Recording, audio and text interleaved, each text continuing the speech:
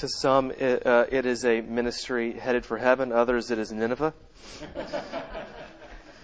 depending on your background. Stu mentioned something from 1 John. He was quoting 1 John 3 when the apostle wrote, "Let us not love with words or tongue, but with actions and in truth." And that language for John, maybe at times in the church, has been something we've just kind of glossed over. But I don't know of a time where maybe instruction more important and urgent for us in the church to begin to adopt and to think more critically upon. Because what's happening in our culture is the gospel is losing a voice, not because of surpassing truth, but because there are not lives exhibiting and flowing out of the power of the gospel. There was an article in the Atlantic Weekly last year where an atheist high school student was interviewed. He said, "Christianity is something that if you really believed, it would change your life, and you would want to be a part of changing the lives of others. I haven't seen too much of that." And what's fair, I think, for us to consider this morning is that the gospel that we have, especially maybe the historic gospel passed down to us through our confessions and creeds and our great systematic doctrines, is this profound explanation of truth and who God is and how we know Him and how we're connected to Him. But if we're honest, those doctrines rarely show up in our lives for change and transformation in the ways and the depth to which we want to experience them. And the ways that the church has profoundly thought about this in the past is that the way doctrine and the way truth comes up to our lives is through the discipline of prayer. And when you say that out loud in a place like this in 2018, there's almost an immediate sigh of, I've tried that. And really, what we're missing is that we're doing prayer without the work of meditation. And we're not coupling those two things together. And what has happened, what's been so powerful in the history of the church for making the gospel stick and come out in your life is the work of prayer through and with meditation. And so if you will, turn to Psalm 1 that we're going to look at this morning. And this is a unique psalm because if you consider the whole Psalter, it's 150 Psalms. 149 of them are prayers, except this first one. And most authors and scholars have noted that this is actually not a prayer, it's a reflection on how we ought to go into prayer. And so what's often thought is that Psalm 1 is sort of a preface, an introduction to the Psalter, how we ought to go into the rest of the Psalter through this disposition and this practice. And the author writes this, Psalm 1, "Blessed is the man who walks not in the counsel of the wicked, nor stands in the way of sinners, nor sits in the seat of scoffers, but his delight is in the law of the Lord. And on his law he meditates day and night. He is like a tree planted by streams of water that yields its fruit in its season, and its leaf does not wither. In all that he does, he prospers. The wicked are not so, but are like chaff that the wind drives away. Therefore the wicked will not stand in the judgment, nor sinners in the congregation of the righteous. For the Lord knows the way of the righteous, but the way of the wicked will perish." This is God's word. Let's pray and ask that He would meet us in it. Lord, as we reflect on your word, would you teach us? Would your Spirit come and open our eyes and hearts that we may see more of your glory, find Jesus more beautiful, that we may delight in our salvation and follow you. In Jesus' name we pray. Amen. So what I want to do with you this morning is walk through this idea of meditation to help the gospel that you may know intellectually stick down in your soul in a way that it may come out in your life. And so let's walk through it this way. Through this psalm, let's look at the promise of meditation, the object of meditation, the method of meditation, and fourth, the motivation for meditation. Okay? So first, the promise of meditation. Look what it says in verse 1 and 2 and 5 and 6. This is sort of the brackets of the psalm. Blessed is the man who walks in the counsel of the wicked, nor stands in the way of sinners, nor sits in the seat of scoffers. And then in verse 5, therefore the wicked will not stand in judgment or be in the congregation of the righteous, for the Lord knows the way of the righteous, but the wicked will not perish. So throughout the psalm, we're given this sort of two categories of people, the wicked and the righteous. And almost immediately to our 2018 ears, what that sounds like is maybe people who follow Jesus and people who don't follow Jesus. That we would sort of think of that as a soteric category. Those who recognize God, those who do not recognize God. But that's not really the category that the psalmist has in mind. The psalmist has in mind that the righteous are those who meditate on God's law. It's not those who think God is real. It's not even those who have dedicated their life to Christ. It's those who are living out this practice. And the wicked are all of those who don't live out this practice. So it's not really sort of a belief category. It's more of a practice category between these two types of people. And the point is this, is that the idea of meditation, according to Psalm 1, is not something that really dedicated Christians do. It's not something pastors just do. He has in view that this is the normal pattern of faith. R.C. Sproul, commenting on this psalm, says the mark of a godly person is not that they go to church day and night, not that they sing day and night, or even that they witness day and night. But the mark of a Christian and a godly person is that one who meditates on God's law day and night. Here's one definition of meditation to sort of kind of get your mind and heart flowing on this. One author put it this way: meditation is the act of training and feeding the mind in such a way that it descends into the heart until the truth catches fire in your whole life. It is the patient practice of getting the roots of your heart down into God so that life can throw you all sorts of things and you can remain the same. I'll show you what I mean by this promise and how it comes out. Look back in verse 3. He says this: the person who meditates on God's law, he is like a tree planted by streams of water that yields its fruit in its season, and its leaf does not wither. So here's a great illustration and a vision for us to think about with this promise of meditation. Those who do this, those who dive their hearts so deep into God that the truths of God are planted deep in their life, are like a tree planted by a stream of water. Now, this is incredibly practical for us in Southern California, where we have trees never planted by anything but sprinklers. And so all our vegetation here is what is dependent on circumstances. It's dependent on us doing something. It's dependent on the weather.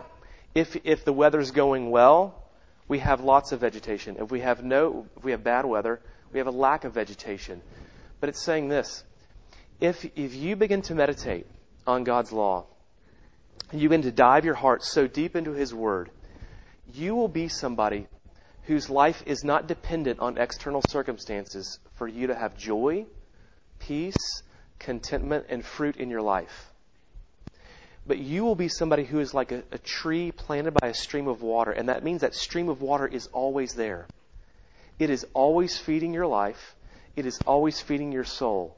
Now, counter that with how we typically live life. How's your week going? How do we answer that question? We usually answer that question conditional upon how circumstances are going in our life. It's been a really hard week. This has been challenging. I've had a hard time finding joy. Why?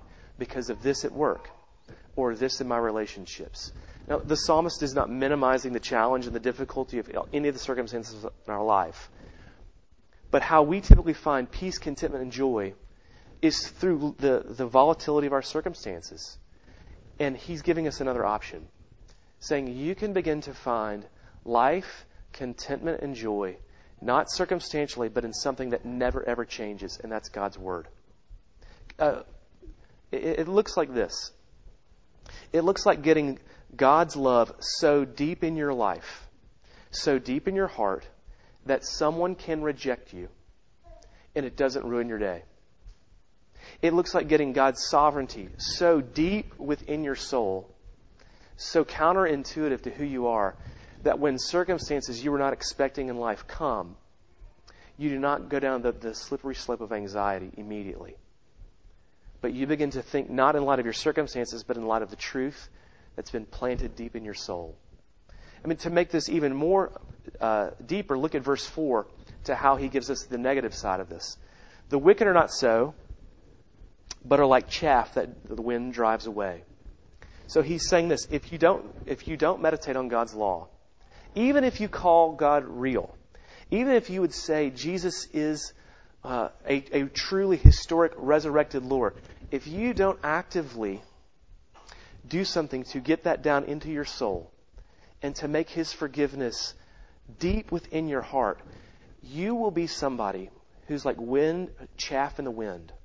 That every circumstance that comes up in your life, you'll be steady, you'll be forgiven, you'll be content until circumstances come up and they will blow you away with the simplest of whispers. And all that peace and all that contentment that you sing about, that you read about in books, if it's not planted down deep through the practice of meditation, your life will not look like you even believe that. And pastorally, I'll just say this. Some of us are older than others in this room. And you have been through way more life than me. Way more challenges relationally, vocationally, spiritually than me. And you can tell us in this room that there are emotions that some of us are going to go through that we can't just show up for and hope it's going to go okay. And it's really hard in life to build the plane in the air. And you can do the hard work either now and begin to get the love of Jesus and the sovereignty of Jesus and the promised hope of Jesus so deep in your soul that when those emotions inevitably we will face in life come out, that it doesn't feel like a marathon that we didn't train for. I'll give you a picture of this. Dietrich Bonhoeffer. If you don't know who he was a pastor in World War II in Nazi Germany, and he was his life was characterized by resisting the Nazi regime, and so he was thrown in jail. And when the last attempt on Hitler's life failed, he said this: "I have thrown myself completely into the arms of God. Knowing my death is coming, there is now nothing to fear in life." William Damon, commenting and writing on Bonhoeffer's experience at the end of his life, said at the last few days, this is him: Bonhoeffer possessed the calm of the mystic from the experience of the ultimate. As his execution drew near, he amainted calm, was cheerful, and ready to respond to a joke, apparently carefree. Do you know what Psalm 1 is promising you? It's promising that can be you if you will begin to meditate on God's law day and night. It's saying that could be you to the most dramatic, horrific of suffering circumstances that you're about to walk into, that you could have a soul that was so driven by the ultimate and so planted deeply in the love of God that you could be even ready to respond to a joke. That's the promise of meditation. Secondly, though, let's look at the object of meditation. The author says this in verse 2. "But his delight is in the law of the Lord, and on it he meditates day and night." Law of the Lord is an Old Testament idiom of just saying Scripture, of telling us of God's Word. And the point is this immediately. Sometimes this word meditation doesn't show up at all in our churches. You rarely read about it in evangelical writing. And we honestly have a Western fear of this because it's so truncated with Eastern philosophy and New Age thinking. But Eastern philosophy and New Age thinking, meditation happens by you emptying your mind, by you clearing your mind, by you not thinking about anything. But this idea the Psalm 1 view of meditation is not happening by emptying your mind, but by filling your mind with something. It says meditation comes from somebody whose delight is in the law of the Lord and someone who's doing this day and night.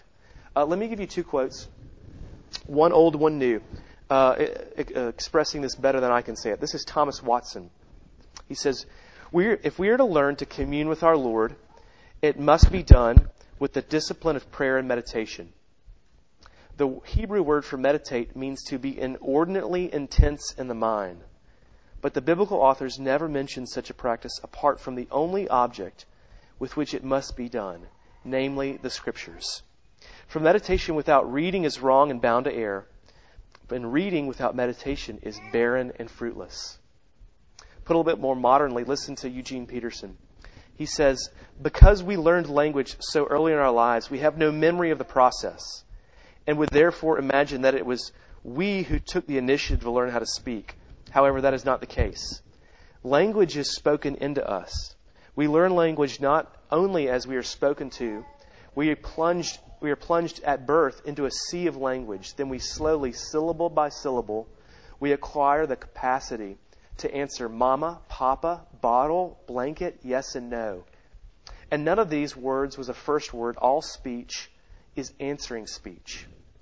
We were all spoken to before we spoke. We must therefore never cease plunging ourselves into the Scriptures and letting the overwhelming previousness of God's speech for our prayers and thoughts. Hear what he's saying? He's saying, listen, as a kid, do you know how you learned to speak? Your parents spoke into you, and truly, your vocabulary was often a reflection of what they spoke into you or what the TV was, for my children's sake, the TV is speaking into their face. And that we're repeating what we hear and what we say. And so he's saying, therefore, it is absolutely necessary that you let God speak into your language, that you, therefore, may have a vocabulary and a heart and a mind that begins to reflect this very thing. And practically, I'll say this. Here's why we must meditate on God's law. Because truthfully, we're thinking of, the Puritans used to say, if you want to know who you are, and you want to know the essence of your soul, what do you fantasize about when there's nothing else to think about? And there's a lot to think about that, but one thing is true is that we are always thinking and filling our heart with something. But if you only go to fantasy, if you only sort of meditate maybe on an imaginary world, on good positive thoughts, that will never prepare you for pain and suffering that's coming in life. But you will also not begin to pray to a God who is real. And if you don't let the God of the Bible speak into your soul and speak into your heart and speak into your vocabulary, you will, by default, create a God who works for you. Maybe a God who doesn't contradict you. Maybe a God who always agrees with your political ideas. Maybe a God who always agrees with your financial ideas. Maybe a God who always agrees with your family ideas. Maybe your leisurely ideas. And really, then we begin to meditate on a God who is not real, but is only a fixture of our imagination, and doesn't then end up being a God who we want to worship, but who worships us. And so what meditation is beginning to fill your mind with the one true God, that you may be prepared for life, and you may find Him more profound and more beautiful than even your own fantasies and desires. And he says this, that we must do this pattern, day and night.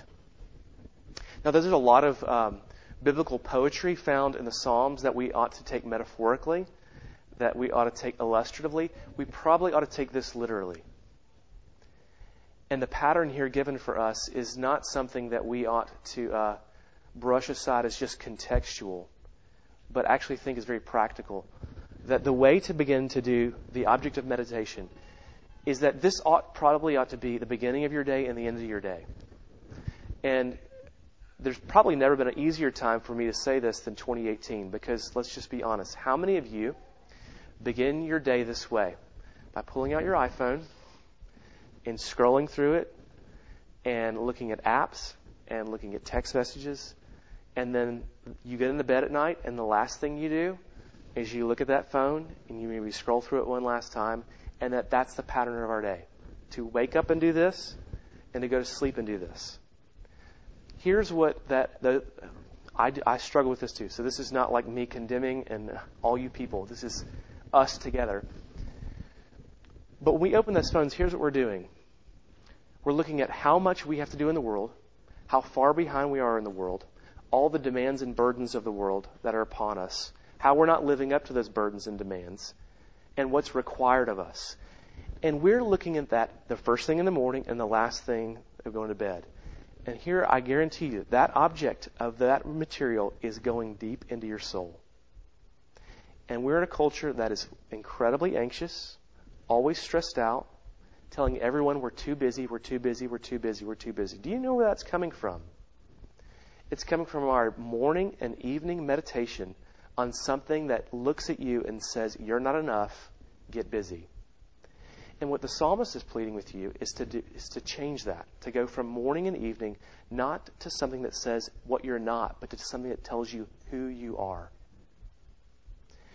And not what's required of you, but what Christ has already done for you. And not how far behind you are, but how sufficient Christ is.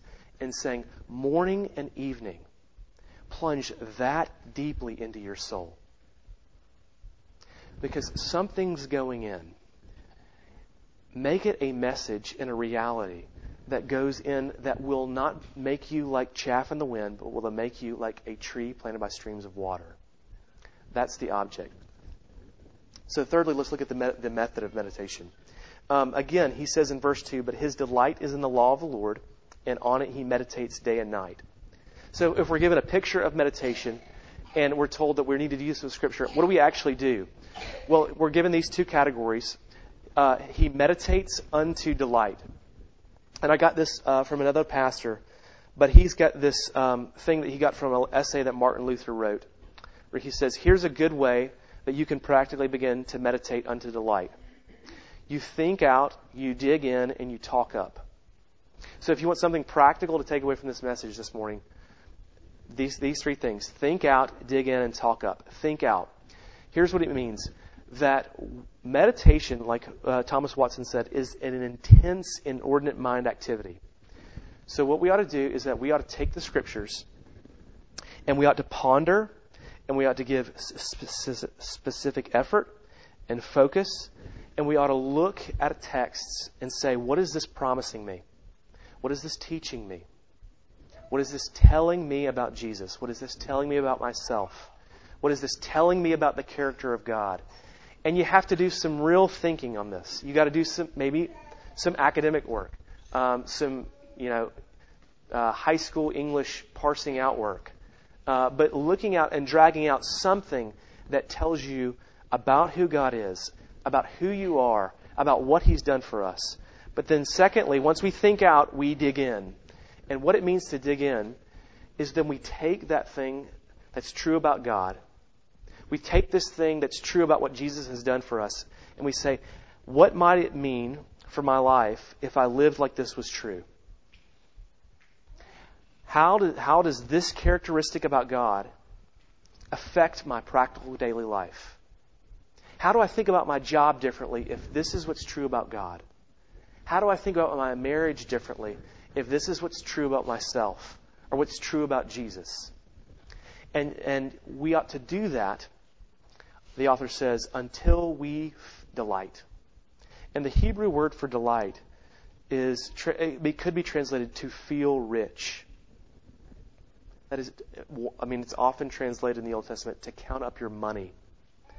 And so what delight is a consuming feeling, really. It's a consuming conviction that something is more real and something is more true than something else. Because let's consider this for 20 seconds. Feeling rich in Southern California. How many of you feel really rich? Compared to people in Bel Air, not really. But anybody in here who has an income more than $25,000 a year is richer than 92% of the world. And all that statistics tell us is that feeling rich is actually a relative reality. It's dependent on who you're counting to. And what a Christian should do is, yes, in some ways you may not feel rich in this world. But what meditation ought to do is get your heart to the point where you feel, relative to the circumstances in this world, you are always rich because of the realities and the truths of God that can be put into your soul. And what happens with meditation under the light is when those realities get so deep that you feel rich in this world, then you can begin to go face life. I'll give you an example of this. When I was in college, I went to go study abroad in Johannesburg, South Africa, for a couple months. And this was all pre-cell phone. It was really pre-internet access. So there was email, but no one had PCs. So the way my wife and I were dating, that we communicated, is we just wrote letters. And she would send me letters, and I would write her letters back and forth. And it was basically the only communication we had when we were dating for 6 months. And I would get these letters from her. And she would just say things like, I miss you. I think about you all the time. I went and did this. I wish you were here. Please come back. I adore you. I can't wait to hug you. I can't wait to hold your hand. I can't wait to kiss you. And, as a 21-year-old boy, you don't just kind of read that and put it down. I mean, I would read that, and then the lines that she really delighted me, I read it over and over again. I probably read it 3 or 4 times. I would take them with me during the day. And here's what I discovered about myself. I had a very little need for other people's affections those mornings that I did that. I had very little need to have affirmation out in the world. I struggled very little with volatile circumstances in that world. Why? Because I knew there was somebody in this world who adored me, who missed me, who was thinking about me all the time. Here's what I was doing. I was meditating on my wife's letters until they delighted me. And I went out in the world in that delight. And what the psalmist is telling us to do is that every day we ought to go out into the world until we ought not to go out into the world until we are so delighted in God's love for us and in His sovereignty over us and in His care and in His promised kingdom that the cares of this world ought to fall off us like water on a duck. But we talk up, we think out, we dig in, and then lastly, we talk up. And what this just means is you have to speak out the truths back to God that are beginning to lighten you. One thing that's true about life is that sometimes it's not true until you say it out loud. Any of you who've ever struggled with addiction will know this. You can think to yourself you're an addict. You can even come to that conclusion, but until you voice that to somebody else, it's not real.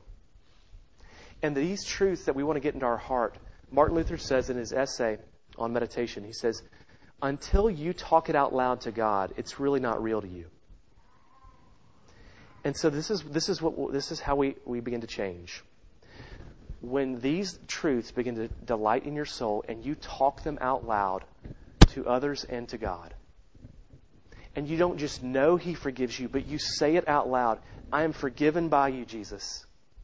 Therefore, I am accepted and I am loved, which means the need for affirmation, the need for acceptance in this world will not control me today as much as your love and your acceptance and your forgiveness controls me. And that's thinking out, digging in, and talking up. That's the method of meditation. Lastly and quickly, how do we do this? What's the motivation? Look in verse 6. He says, for the Lord knows the way of the righteous, but the way of the wicked will perish. So we're coming back to this, the way of the righteous and the wicked. That it's not just that you just go do this. Verse 1, it tells us, blessed is the man who does this. We can't just go do this with one way, because in verse 6, there's a distinct way to do this. There's a way of the wicked and there's a way of the righteous. And the way of the wicked in meditation is that you would begin to do all these things in hopes that God will bless you. And if you go out into this practice, reading God's Word and thinking on it in hopes that He will love you, in hopes that He will give you a life, this practice will crush you. Because what will happen is everything that happens hard in your life will feel like a double trial, the Puritans used to say. Because not only will the hard thing be happening in your life, you'll be wondering, have I not been meditating enough? Have I not been praying enough? Is God letting this thing happen in my life because I haven't been faithful enough? But the way of the righteous is not to do any of these things so that you get God's blessing. It's to do them because you already have God's blessing. That is, you don't meditate to get blessed. You meditate because you already are blessed. And how do you know you're blessed? Because we have somebody who never walked in the counsel of the wicked, who never sat in the way of sinners, who never sat in the seat of scoffers, but his delight was always in the law of the Lord, and that was Jesus. Hebrews 10, it says this, consequently, when Christ came into the world, He said, behold, I have come to do your will, O God, as it is written of me in the scroll of the book. You know, we have 1,800 verses of Jesus speaking in the Gospels. 180 of them are just Scripture quotations. 10% of everything that we have of Him saying is just quoting Scripture. Because Jesus was so bathed in Scripture. He was so dived into the heart of God. That's why on the cross, when He was squeezed, Scripture came out. And He just quoted it because what was in Him was a tree planted by a stream of water. And so that in the most suffering of moments, what came out were the promises and realities of God. And so this is what will plant your soul deep into the heart of God, is when you meditate on Him being the hero and the Savior and the King of your Scripture.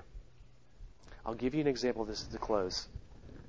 In Luke 24, we're given this picture after Jesus has been risen from the dead, where there's these people walking along the road, on the road to Emmaus, and they're sad and depressed because Jesus has died.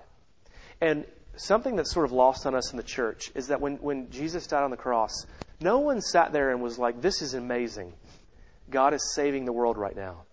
How exciting. Everyone left dejected. Everyone left thinking they'd thrown their eggs in the wrong basket, that this was a waste, that this was a bad idea. And so these people are walking along sad and dejected.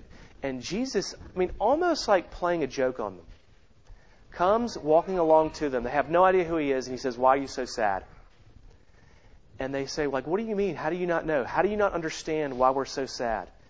And He says, tell me. And they say, this person, Jesus, who we thought was going to be the king, was killed. And it's over. And Jesus says, you fools. Don't you know that Scripture said this was going to happen? And they're like, what are you talking about? And it says, beginning with Moses and all the prophets, He opened up the Scriptures and showed them concerning Himself. And this is what it means. Jesus sat down with these people and He meditated with them. And He says, don't you see that this whole story of Moses was pointing to me? Don't you see that this story of David, it was all pointing that I was going to conquer the giant of giants with death and sin on the cross? Don't you understand that all these Psalms pointed to me? Don't you understand that all of Isaiah's prophecy, talking about the day of the Lord, the way of the Lord, the path that will be straight, that was paved by me. And He went through one by one by one by one and showed them how He was the central one, and they meditated on it. And then He leaves, and they turn to one another and they say, Did that just really happen? And then they say, did not our hearts delight amongst us when He meditated with us on the Scriptures? Life is coming. But Psalm 1 promises you this. If you will do that, and you won't just hear Jesus talked about, but you will take that Jesus and you will put it in your soul more profoundly than you put your iPhone in every morning and every night, then I guarantee you, a year from now, 2 years from now, 5 years from now, you will not be controlled by your weekly circumstances to the degree that you are right now. But you can be set free and take your life back through this practice, knowing not that He will love you because you do that, but because you are loved and that gospel is available for you. Let me pray for us. Jesus, we don't just want to know You're real. We want to experience reality in the most pressing of life circumstances, so that we can be a tree planted by streams of water. We are weary of being chaff in the wind, where we know You're real, and then tomorrow we are so caught up in the cares of this world, it's as if You're not alive. Lord, would You, by the power of Your Spirit, help us as a community to begin to practice this practice of filling our hearts morning and evening with Your love. Would You help us as a community? In Jesus' name, amen. Let's close our time by standing and singing hymn 94, How Firm a Foundation.